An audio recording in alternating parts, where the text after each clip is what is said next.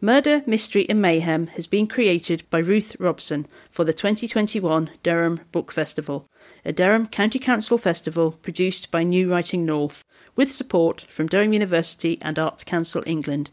Durham Book Festival was established in the 1980s and is one of the country's first literary festivals. Welcome to Durham and this literary walk around this historic city.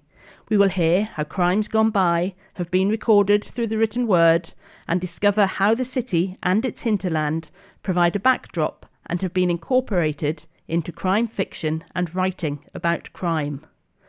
Crime fiction is a hugely popular genre, possibly because unlike all real crime, fictional crime always has a resolution. It could be said that Durham exists because of crime. Its formation, as we know it today, is a direct consequence of raids and pillaging along the northeast coast by marauding Vikings. The island of Lindisfarne, home to the Anglo-Saxon monastic community of St Cuthbert, named after their beloved saint and former bishop, was their first target in 793. Anglo-Saxon scholar Alcuin of York wrote, "Never before has such terror appeared as we have now suffered from a pagan race. The church of St Cuthbert is splattered with the blood of the priests of God, stripped of all its furnishings, exposed to the plundering of pagans." Constant raids led to the monks fleeing Lindisfarne. They travelled around the north of England and parts of southwest Scotland looking for somewhere to settle, taking the body of St Cuthbert, his relics and their library of illustrated manuscripts with them.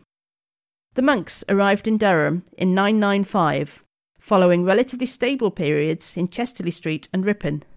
They built what was known as the White Church, the forerunner of today's Durham Cathedral. The statue The Journey, by renowned sculptor Fenwick Lawson, is symbolic of their arrival in Durham. It depicts 6 monks carrying St Cuthbert in his coffin. St Cuthbert's journey is also represented in Bernard Cornwell's epic series of books and the subsequent TV series The Last Kingdom, with its stories of Alfred the Great and his descendants through the eyes of Uhtred, a boy born into the aristocracy of 9th century Northumbria. Uhtred is captured by the Danes and raised as a Viking.